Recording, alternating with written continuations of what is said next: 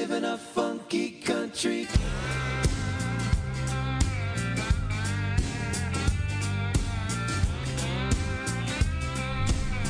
You're listening to Coast to Coast Latino. Oh, mama's on the left, daddy's on the right. Kids are in the middle, but the kids are all right. Pop's on the soapbox, banging his drum. Grandma's on the sofa, sticking to her gun. Nothing's black or white. Welcome to your life. Government shutdown, Sunday touchdown. We live in a funky country. Everybody's singing a different song. The Last Bandoleros out of Austin, Texas. They've made their home now in Nashville, Tennessee, featuring the Nevada Brothers and Funky Country. Funky Country is pretty much a political song that describes our current conditions in the United States, and you can find this particular song on YouTube, live performance. They've been doing a pandemic live performance weekly for nearly a year now. Check them out on their YouTube channel, The Last Bandoleros. They also have a YouTube program called Around the Neon Cactus. Los Bandoleros. Good morning. My name is Adrian Perez. Here we are on Monday, January 25th, 2021. We had a very active first few weeks of January, no question about it. I think most of you followed the news, realized that Donald Trump has been impeached again. And today, the House will be submitting that impeachment over to the Senate. And the Senate intends to start holding the impeachment hearings beginning on February the 8th. And that's basically it. Now, whether or not they determine that Donald Trump was guilty of inciting a riot will remain to be seen, considering that many Republicans have an issue with the whole process itself. They're arguing whether or not Donald Trump can be impeached now that he is no longer president. And Senator Amy Klobuchar is telling us that the answer is yes, and that the United States Congress has set precedents on it some 100 years ago. But we'll see. It's going to be an interesting legal debate, and the Democrats are promising that the prosecutors of Donald Trump will represent the variety of different senators that and Congress people that pretty much impeached him the first time. So Donald Trump still at it. Probably the biggest other thing is everything that's going on with regard to Donald Trump's legacy. President Joe Biden has been signing a series of executive orders pretty much to undo Trump's legacy. And let me tell you, the problem is that Trump relied heavily on executive orders to be able to establish his legacy, not understanding that a legacy is not established through executive orders, but it is established through legislation. Lyndon Johnson realized that although it would have been easy for Lyndon Johnson to issue an executive order to establish civil rights, he realized that it was extremely difficult to carry that as a legacy long term. So he pushed hard. He negotiated with Congress in creating a piece of legislation that we today now know as the Civil Rights Act of 1964. Barack Obama had a tremendous opportunity his first 2 years in office in not only establishing the Health Care Act, but also in creating a real immigration reform. He failed to do that, even though he had made that campaign promise that he would take care of it the first year in office. He didn't, and as a result, he started pushing executive orders, especially in his second term in office, and he needed to repair a significant damage that he had done to the immigration families, and that was the largest deportation in the history of the United States of immigrants, illegal immigrants. He deported pretty close to 3 million and destroyed tens of thousands of families.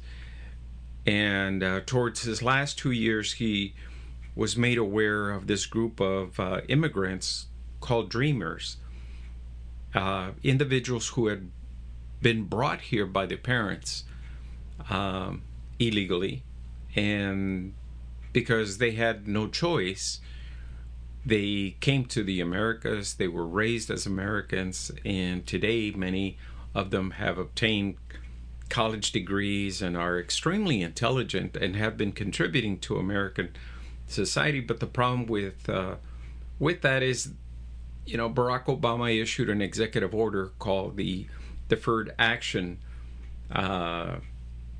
Act, which, for those of you who are more familiar with the acronym of DACA, he pretty much guaranteed that they would stay here provided that there were certain conditions met.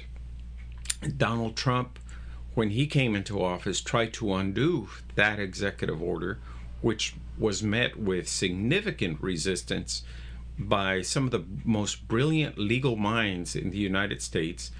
As a result, he kept running into problems where federal judges, including judges he appointed, were deciding against him and in favor of DACA.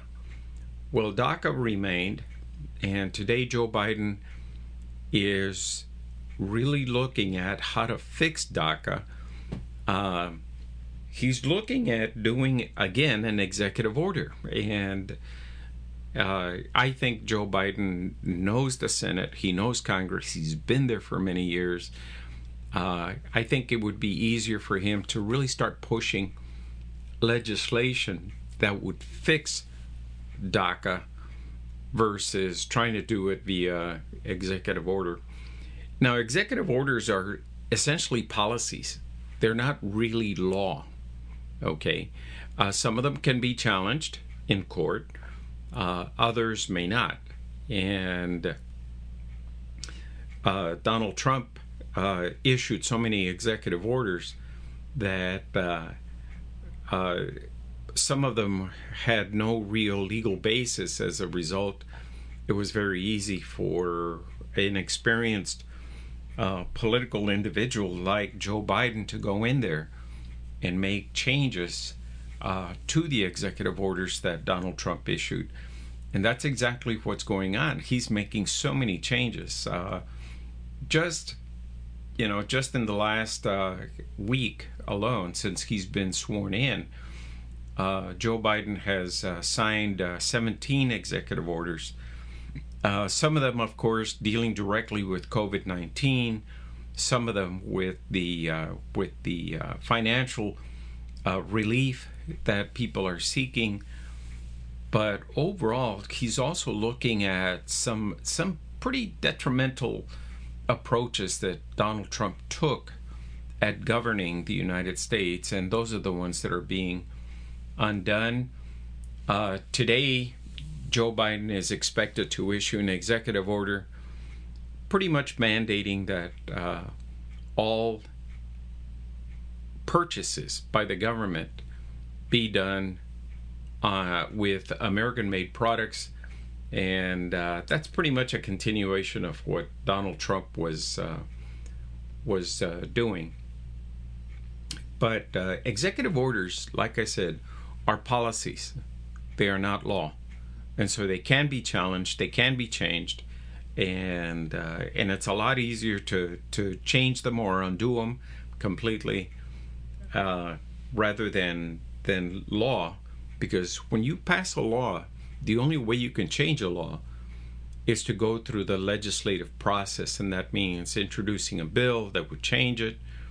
It could take months, it could take years before that piece of legislation actually would reach the desk of the president for final signature. And that's also under the assumption that the president is in support of such piece of legislation. One of the things that some of us are looking forward to is that Biden and Congress, since Congress is now controlled by Democrats, but understand it's a wafer thin level of control. They don't have huge numbers on either the Senate or the House side. So that means that anything that Biden wants, as long as it's not controlled by the budget system, he can probably get, and that includes the approval of the nominations of all of his appointees. But the $2,000, for example, that he wants to give every family across the U.S. as part of the COVID relief fund will require the Senate to give him at least 3/4 of the vote.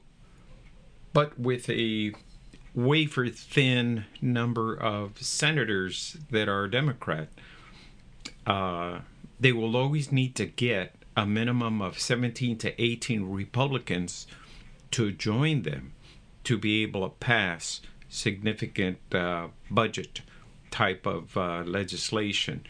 And in this case, Kamala Harris is not the breaking vote. She is only the breaking vote on everything else. And when you have a Congress, or a Senate rather, that is split 50-50, it is Kamala Harris who will decide which 50 she's going to join, whether it's going to be the Republicans or the Democrats. And that's another reason why the trial against Donald Trump is not going to be that easy, because in order to convict the guy, they need a minimum of 17 Republicans to join them in voting the guy guilty of sedition. And in which case, then they also have to look at what kind of punishment they're going to get. But that negotiation already started. You might as well know.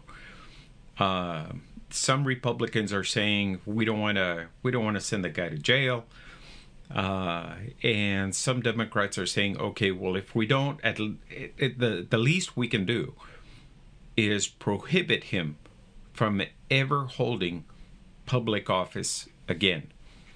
And that's significant, considering that Donald Trump is in fact looking at potentially running for president in 2024. Now, if the punishment is strictly to keep him from running for office in 2024 or any other year, there's a strong possibility that a number of individuals who've been looking or eyeing the presidency in 2024 will in fact go along with it. And believe it or not, it includes Ted Cruz, Senator Ted Cruz out of Texas, and Senator Josh Hawley. And those are the two individuals that are being looked at very carefully by the Ethics Committee because of their actions during the Capitol riot. So it's going to be very interesting what happens over during the period of this particular trial, and that, like I said, that doesn't start until February the 8th. So in the meantime, what do we focus on? We focus on the wonderful things that Joe Biden is trying to do. For the first time, we see something that's very significant that's been missing during the Trump years, and those are plans of action. How do we get our economy back up? How do we get COVID-19 under control? And more importantly, how do we manage our government to keep it from being challenged every single time there's going to be an election, because this set precedents, okay? And unless there are key components that are introduced as legislation to our election system, our democracy may be challenged every 4 years. So very critical that we do something about it, and I think Joe Biden is on the right track to deal with that. In terms of the economy, you know, there's varying factors that will impact Joe Biden's ability. The question is, can he maintain strength in Wall Street, first of all? And secondly, can he get many of the jobs that have been lost? Can we get those back? And we're talking about, you know, millions and millions of jobs that have been lost due to COVID-19. Is it possible? Yes, but the only way that's going to happen is if small businesses are either established or strengthened to be able to hire people, because the backbone of employment throughout the U.S. has always been small businesses, not large corporations. Large corporations offer more competitive salaries. They offer benefits. They offer a lot of things that small businesses cannot. But the bottom line is small businesses hire more people because they're small there are a lot more small businesses in the nation than there are major corporations. So they do the majority of the hiring. And so it's critical, especially among the Latino communities, it's critical that we maintain our entrepreneurial leadership to be able to get more people in business, to be able to help them establish a business where they can hire individuals. And if we end up with a $15 minimum wage, so be it. The bottom line is those small businesses need to be reinforced by the federal government to be able to function and keep people employed on a longer-term basis. That's the secret to the economy. The more people make money, the more money gets spent. The more money gets spent, the stronger the economy gets. Right now, we are in deep trouble because we're not spending that kind of money. Just to give you an idea, Godiva Chocolates announced this morning that right after Valentine's Day, they're shutting down all their retail stores, all of them, across the nation. And Godiva Chocolates, as many of you know, has been surviving by selling their chocolates during the holidays. And so they're a specialty chocolate company. But by shutting down all their stores, they're going to be letting go of a lot of people on a more permanent basis. And that's what I mean by how critical it is to be able to reinforce and strengthen existing businesses. That way there can be more employment and there can be more people that can spend money on different things. Another area that they're trying hard to get back on board, of course, is sports. And unless you've been living under a rock or you just don't care about football, but the Super Bowl is coming up on February 7th. And there are only going to be 22,000 seats for sale at the Super Bowl. Right now, the average ticket is going for $18,000. Okay, did you hear that? $18,000. So they don't expect for it to be a sold-out stadium. In other words, they don't think that they're going to be able to sell all 22,000 seats. Although it's going to be an interesting Super Bowl. The Tampa Bay Buccaneers are making their first trip under Tom Brady, an experienced quarterback. I think he's like 39 or 40 years of age. going up against the Kansas City Chiefs with their quarterback, who, many of us look at and we think he's barely 17 years of age. So it's going to be a good game, I think. But the thing is that the Super Bowl is one of those events in the U.S. where people spend a lot of money, whether it's a party at their home, whether it's a party at a club or a local bar. The thing is that people go out and spend money, a lot of money. But this year it's going to be very different because there isn't that kind of money, that amount of discretionary money, especially, that was around without the pandemic. And speaking about the pandemic, it continues to wreak havoc in the Latino community. Both the African American and Latino communities are suffering the most. Many Latinos who are on the front lines are not getting the vaccine, primarily because of poor implementation. But that's because Donald Trump decided to have the states create their plan, where in this case Joe Biden has said no, the federal government is going to be the one that's going to roll out the plan. His plan is to roll out as much as he can of both the protective gear that's essential for the frontline workers, but also to make sure that the companies like Moderna and Pfizer are able to produce the vaccines in large quantities and at a faster pace. So Joe Biden's goal is to have 100 million people injected with a vaccine in his first 100 days in office. Can he achieve that? Many of us believe so. But in order to do that, he has to mobilize the National Guard. He has to mobilize student nurses, student doctors, and he has to mobilize a lot of people to be able to create massive vaccination injection centers where people will line up and go through a process, go through the line, and get themselves vaccinated.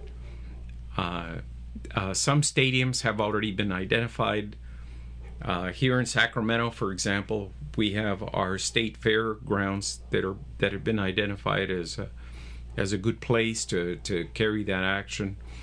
Others are looking at military bases, and others are still looking at massive stadiums and arenas.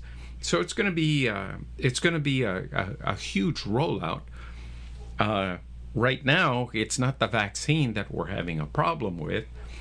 It is the syringes in order to deliver the vaccine that are the problem. And again, those are things that are being handled now at the national level, whereas before everything was put on the states, and for the states to create some kind of a plan to be able to execute the injection and the vaccination numbers.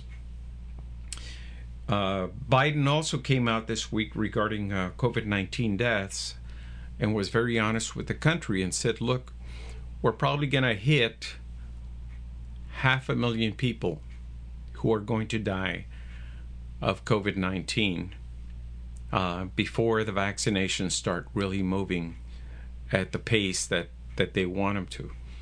So, again, it is due primarily to a lack of planning that happened during the Trump years. Had Donald Trump really sat down and created a real plan, and by the way, a big discovery very recently is that there was no plan. Donald Trump never created a plan to tackle COVID-19. So Joe Biden is saying, no, now that there is a plan, we're going to tackle it, and we're going to tackle it aggressively, because if we can't get a hold of this pandemic, we cannot get our economy back on track. And that means that our belief that we were going to experience a reset and go back to the way what normal was is not going to happen anytime soon. And some of us don't believe that it's going to happen until late summer, or maybe even early fall. It's going to be interesting to see. We're hoping early fall, definitely, but it will be something important to see. Okay, coming across the Coast to Coast Latino news ticker tape, we've got dozens of headline news that I think are important for you to know what's going on.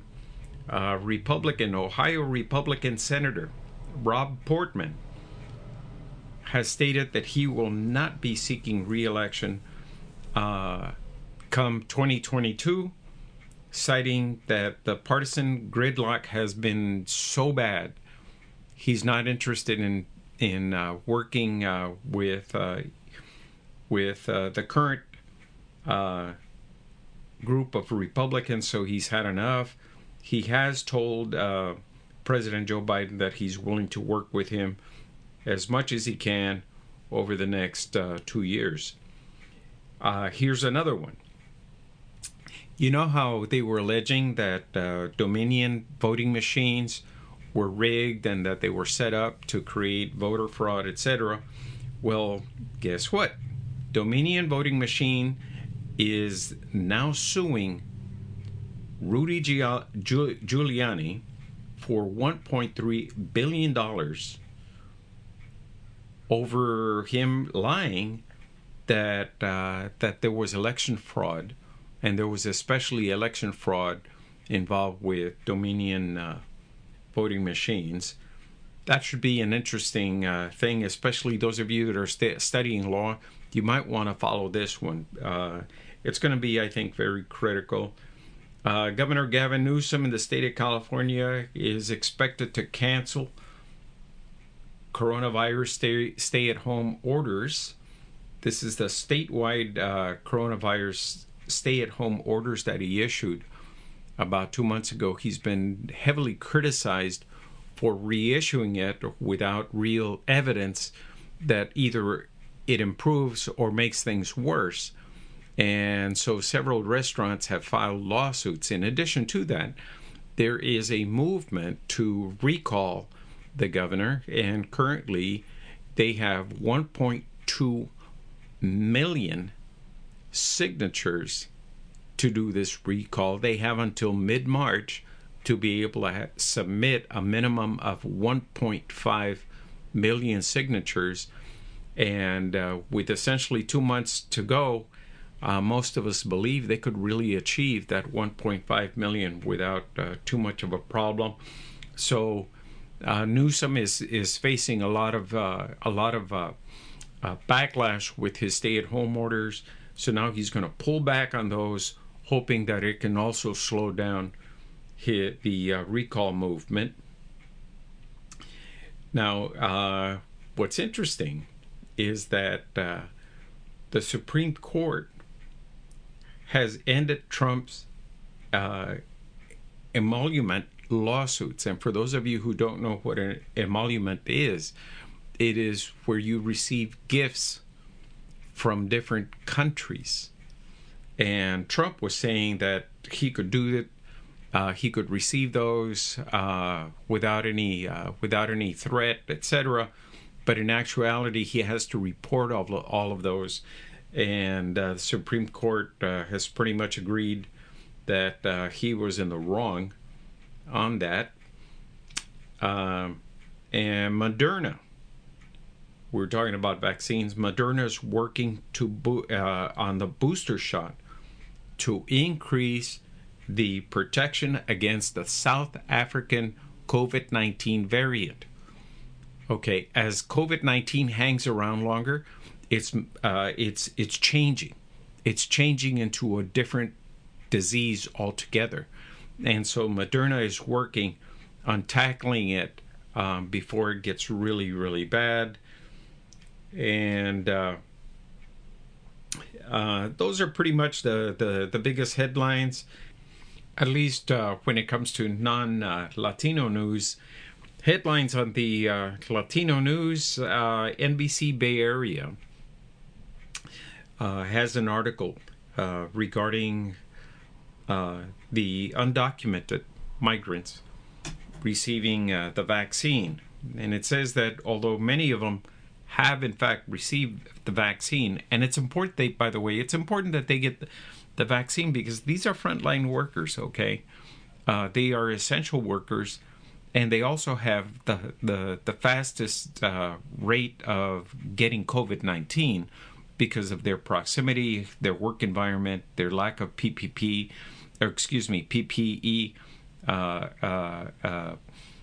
protective gear, etc.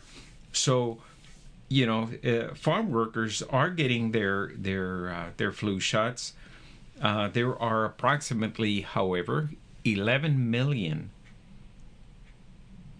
people here in the U.S. that are illegally in the U.S. without documents.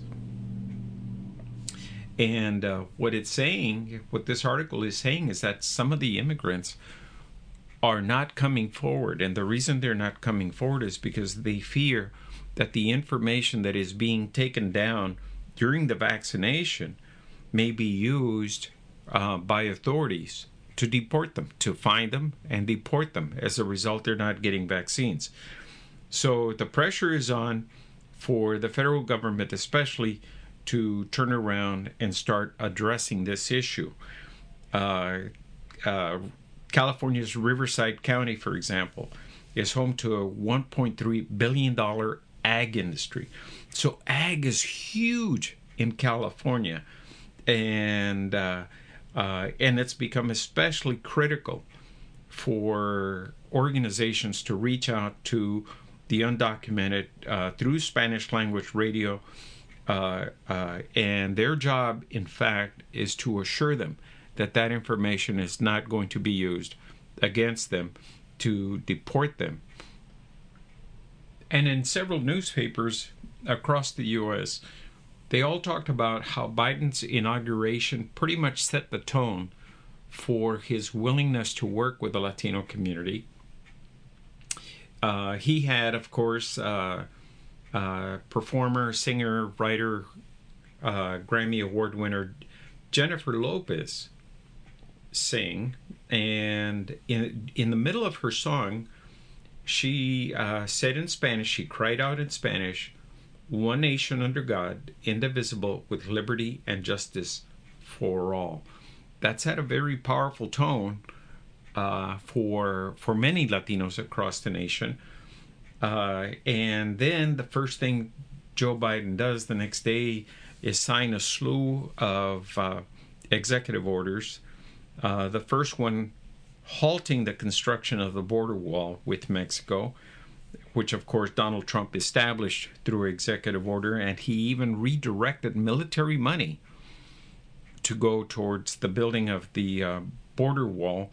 And he says that he built all this border wall. In actuality, he built approximately 17 miles worth of new border wall. All the rest of the work was reinforcing what was already there.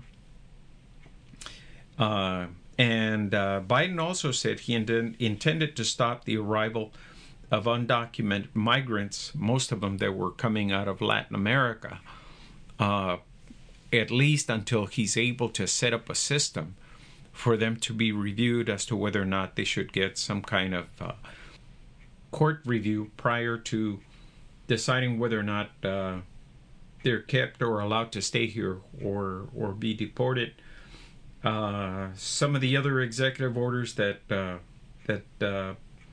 Biden is looking at and putting together is, of course, dealing with the DACA kids from across the U.S. He says he wants to set up a system where they would have a path to citizenship, and he would open it up, believe it or not, to all 11 million undocumented people who currently live in the U.S. Here's another thing that many of us found very interesting is he has redesigned his office, the Oval Office, and right behind his desk on his credenza is a bust of Cesar Chavez. That could not be unnoticed. Let me tell you, it could not go unnoticed. It was headline news in the Washington Post, in the New York Times, the LA Times. A lot of newspapers picked up on it, and they had the picture of the bust of Cesar Chavez sitting on his credenza. And, there are some other changes, especially the website. I don't know how many of you were aware of this, but the White House website was in English only.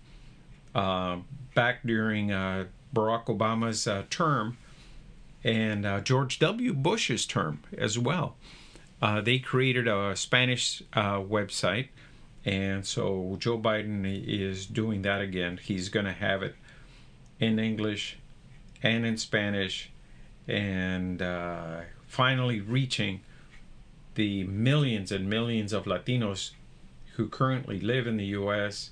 And to us, to many of us, it is in fact a significant show of interest. In addition to the appointments that he has made to his cabinet,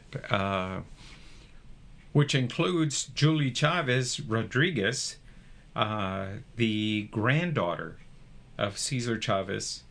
And Julie is now working with the White House team. And of course, he's added numerous other Latinos, including Javier Becerra, to his staff. So it's going to be a very exciting time for Latinos, I believe. The bigger question is, can we hold those Latinos that are in there? Can we hold them accountable for things to happen positively to the Latino community? And we're not just talking about making sure that Google and other companies are unionized, but more importantly, what are Latinos actually gaining from all of these appointments? Can we ensure that entrepreneurs, Latino entrepreneurs, can receive the right amount of funding? Can we ensure that existing businesses can get the funding essential to keep their doors open, etc.? So there's a lot of work ahead of us. And when it comes to education, even though we do have Education Secretary Cardona now in office, his job is to make sure that the huge number and growing number of Latino kids in public schools across the U.S. are able to obtain a high-level, high-quality type of education to ensure their progressive growth in the fabric of America today.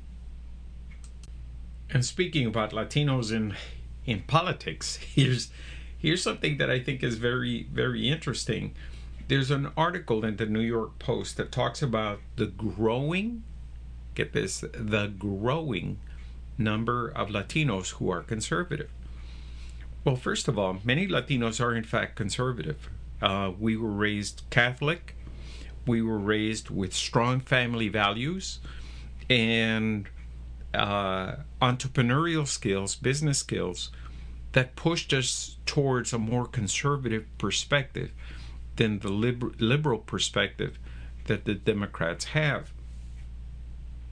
Now, the Democrats lately have been pushing an agenda that is reminiscent of the socialist agendas that many Latino immigrants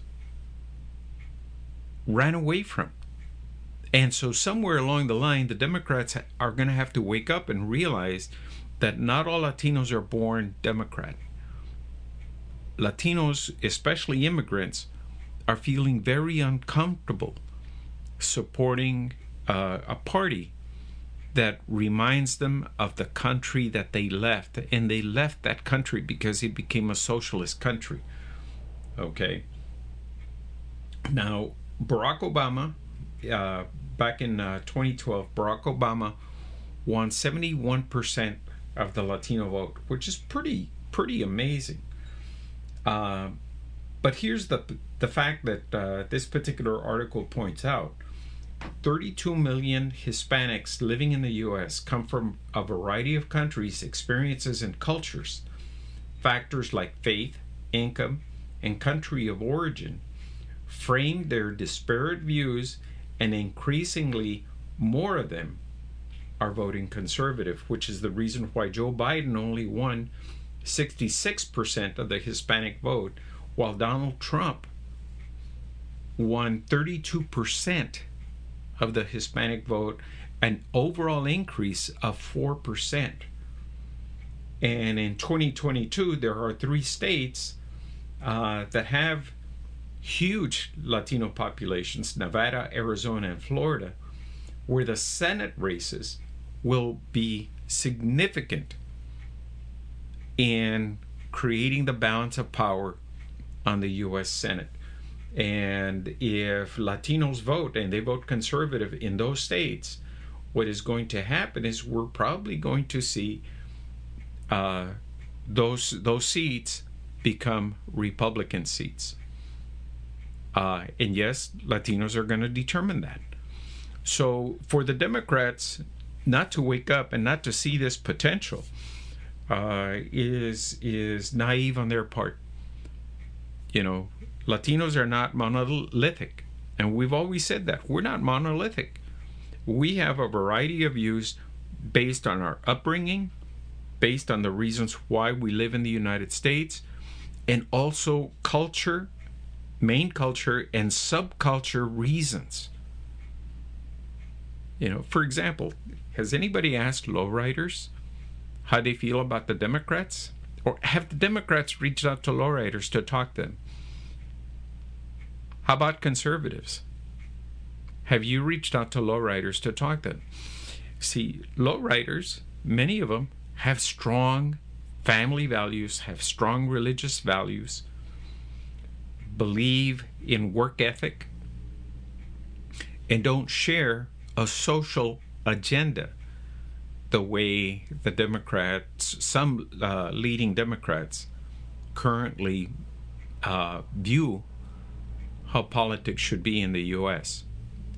When Congresswoman Alejandra Ocasio-Cortez went to Texas, South Texas, to try to recruit more Latinos to register for Democrat and vote for Joe Biden, a lot of them told her to get out because they view her as a socialist. They don't view her as anything else but.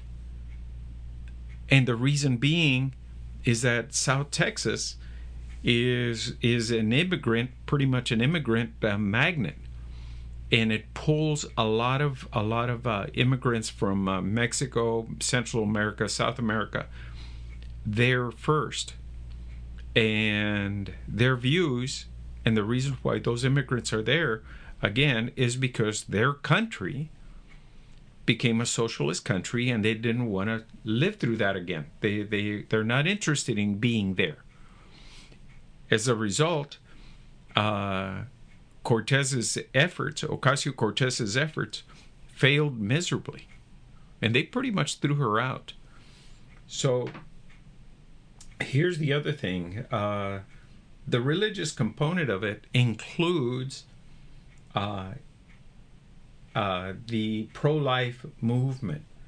And that particular part you can see in Latino families. One of the reasons why Latino families are so large is because they are against abortion.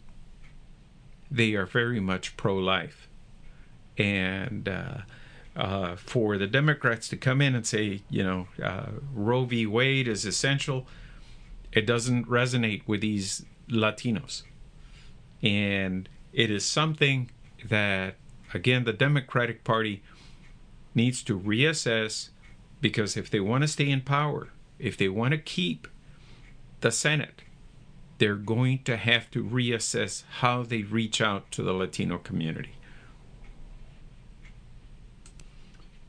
In an article by Ed Morales of CNN, he writes that Latinos want to hear the things that Latinos want to hear from Biden. And it's a pretty in-depth article. It covers quite a bit of the many things that Joe Biden has done so far that really improve things for Latinos, and it includes policies and executive orders right now that are of benefit to the entire country, which includes Latinos. But there are certain things that I think some of us Latinos want to hear. For example, is he interested? Is Joe Biden interested in helping out Puerto Rico? Okay, Puerto Rico, many of you remember, was devastated by Hurricane Maria, was devastated by an earthquake, and the Trump administration made little of Puerto Rico. In fact, at one point, they were thinking that maybe they could sell the island to somebody else. Puerto Rico right now has a $70 billion debt. And both Senator Bernie Sanders and Elizabeth Warren keep saying that we need to take actions to either reduce or eliminate that debt, and that would push the Democratic Party a lot further with the Latino voters, especially in Florida. Others are saying that the Trump administration's punitive actions against Cuba need to be rescinded in order to gain more support from Florida Cubanos. But there's a lot more to that than meets the eye. Perhaps the two biggest things that are still fresh in many people's minds is the huge number of people that Barack Obama and Joe Biden deported during their administration. 3 million people were deported. So what will appease the Latino community? In other words, what does the Latino community want to hear? Well, believe it or not, immigration is not on top of the list. If you look at the immigration falls towards the second half of the top 10 biggest issues that Latinos have. Right now, the biggest thing that they're looking at is the wealth and employment gaps that exist, which are huge. The overrepresentation of Latinos in the prison systems. Many of them are young people who got caught in a trap somehow or another. And then, of course, there has to be some form of helping these incarcerated young men get back into society. So we need programs, we need ideas, we need something fresh that will help. And then, of course, there's the lack of parity in education. And I mentioned that before. When you look at the number of kids in the public schools and the fact that many of them are failing, are not achieving, and are not getting college degrees, that has to be a priority. And then the home ownership issues. We as Latinos, as young adults, we are taught that in order to gain strong wealth, you need to be a property owner. And the goal of many Latinos is, in fact, to purchase property. So they make every effort to get themselves in a position where they can purchase property. And it just seems to always collapse at the last minute.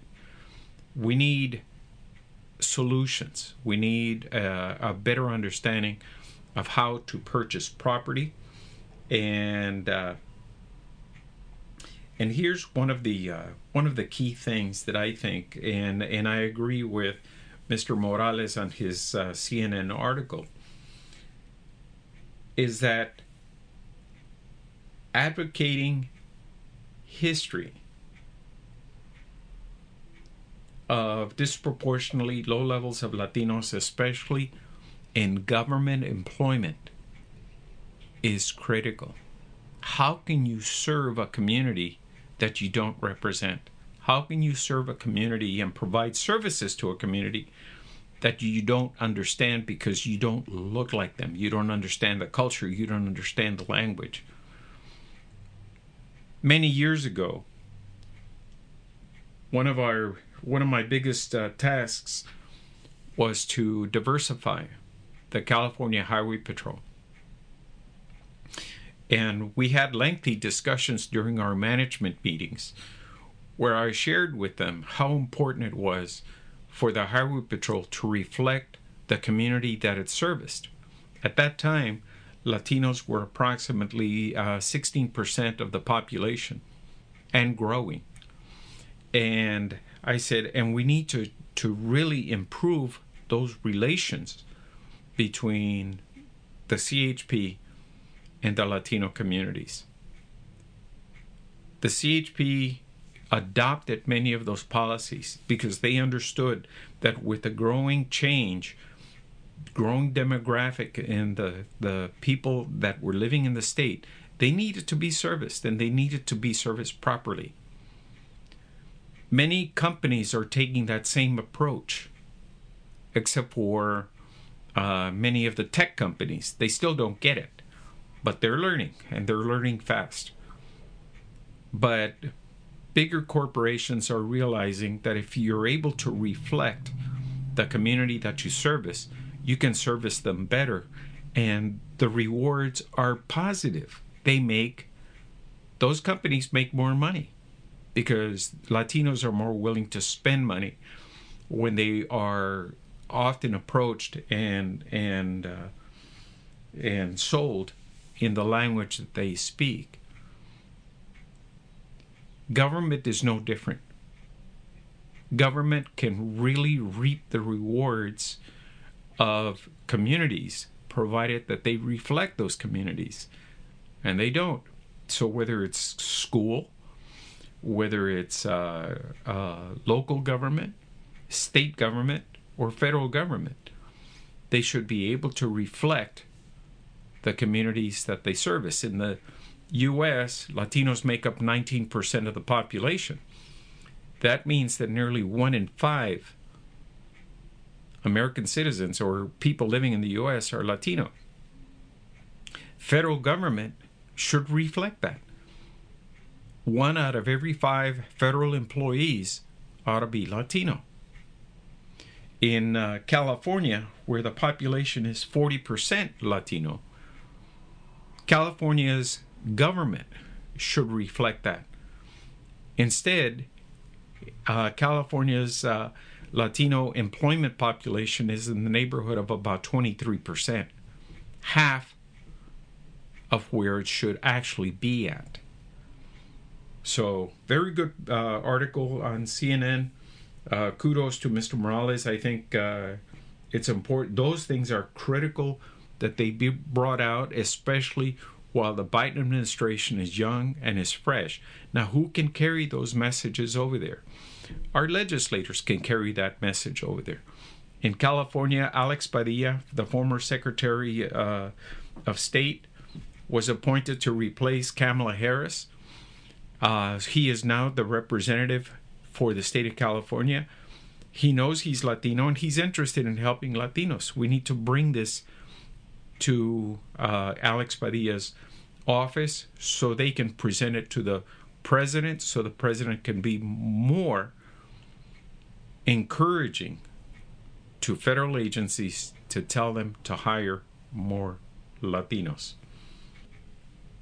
Anyway, I want to thank you for joining us on this Monday edition of Coast to Coast Latino. My name is Adrian Perez. We're brought to you by the Vida de Oro Foundation, a 501c3 nonprofit dedicated to the arts and enhancing the community. We're also brought to you by U-Haul. For your moving and storage needs, contact U-Haul.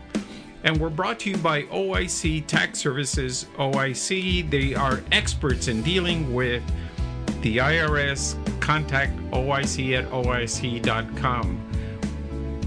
You can find us on Spotify. You can find us on Apple Podcasts. You can find us on iHeartRadio. You can even follow us on Podomatic.com. Pretty much anywhere today, because we are in all these different formats across the internet world. We appreciate you joining us. We will be back on Wednesday with a whole new edition of Coast to Coast Latino. In the meantime, you can keep up with the latest news regarding Latinos across the U.S. on our Facebook at Coast to Coast Latino Facebook. You can also find us on our website at coasttocoastlatino.com. Again, my name is Adrian Perez. I appreciate you taking time joining us. Until Wednesday, stay safe.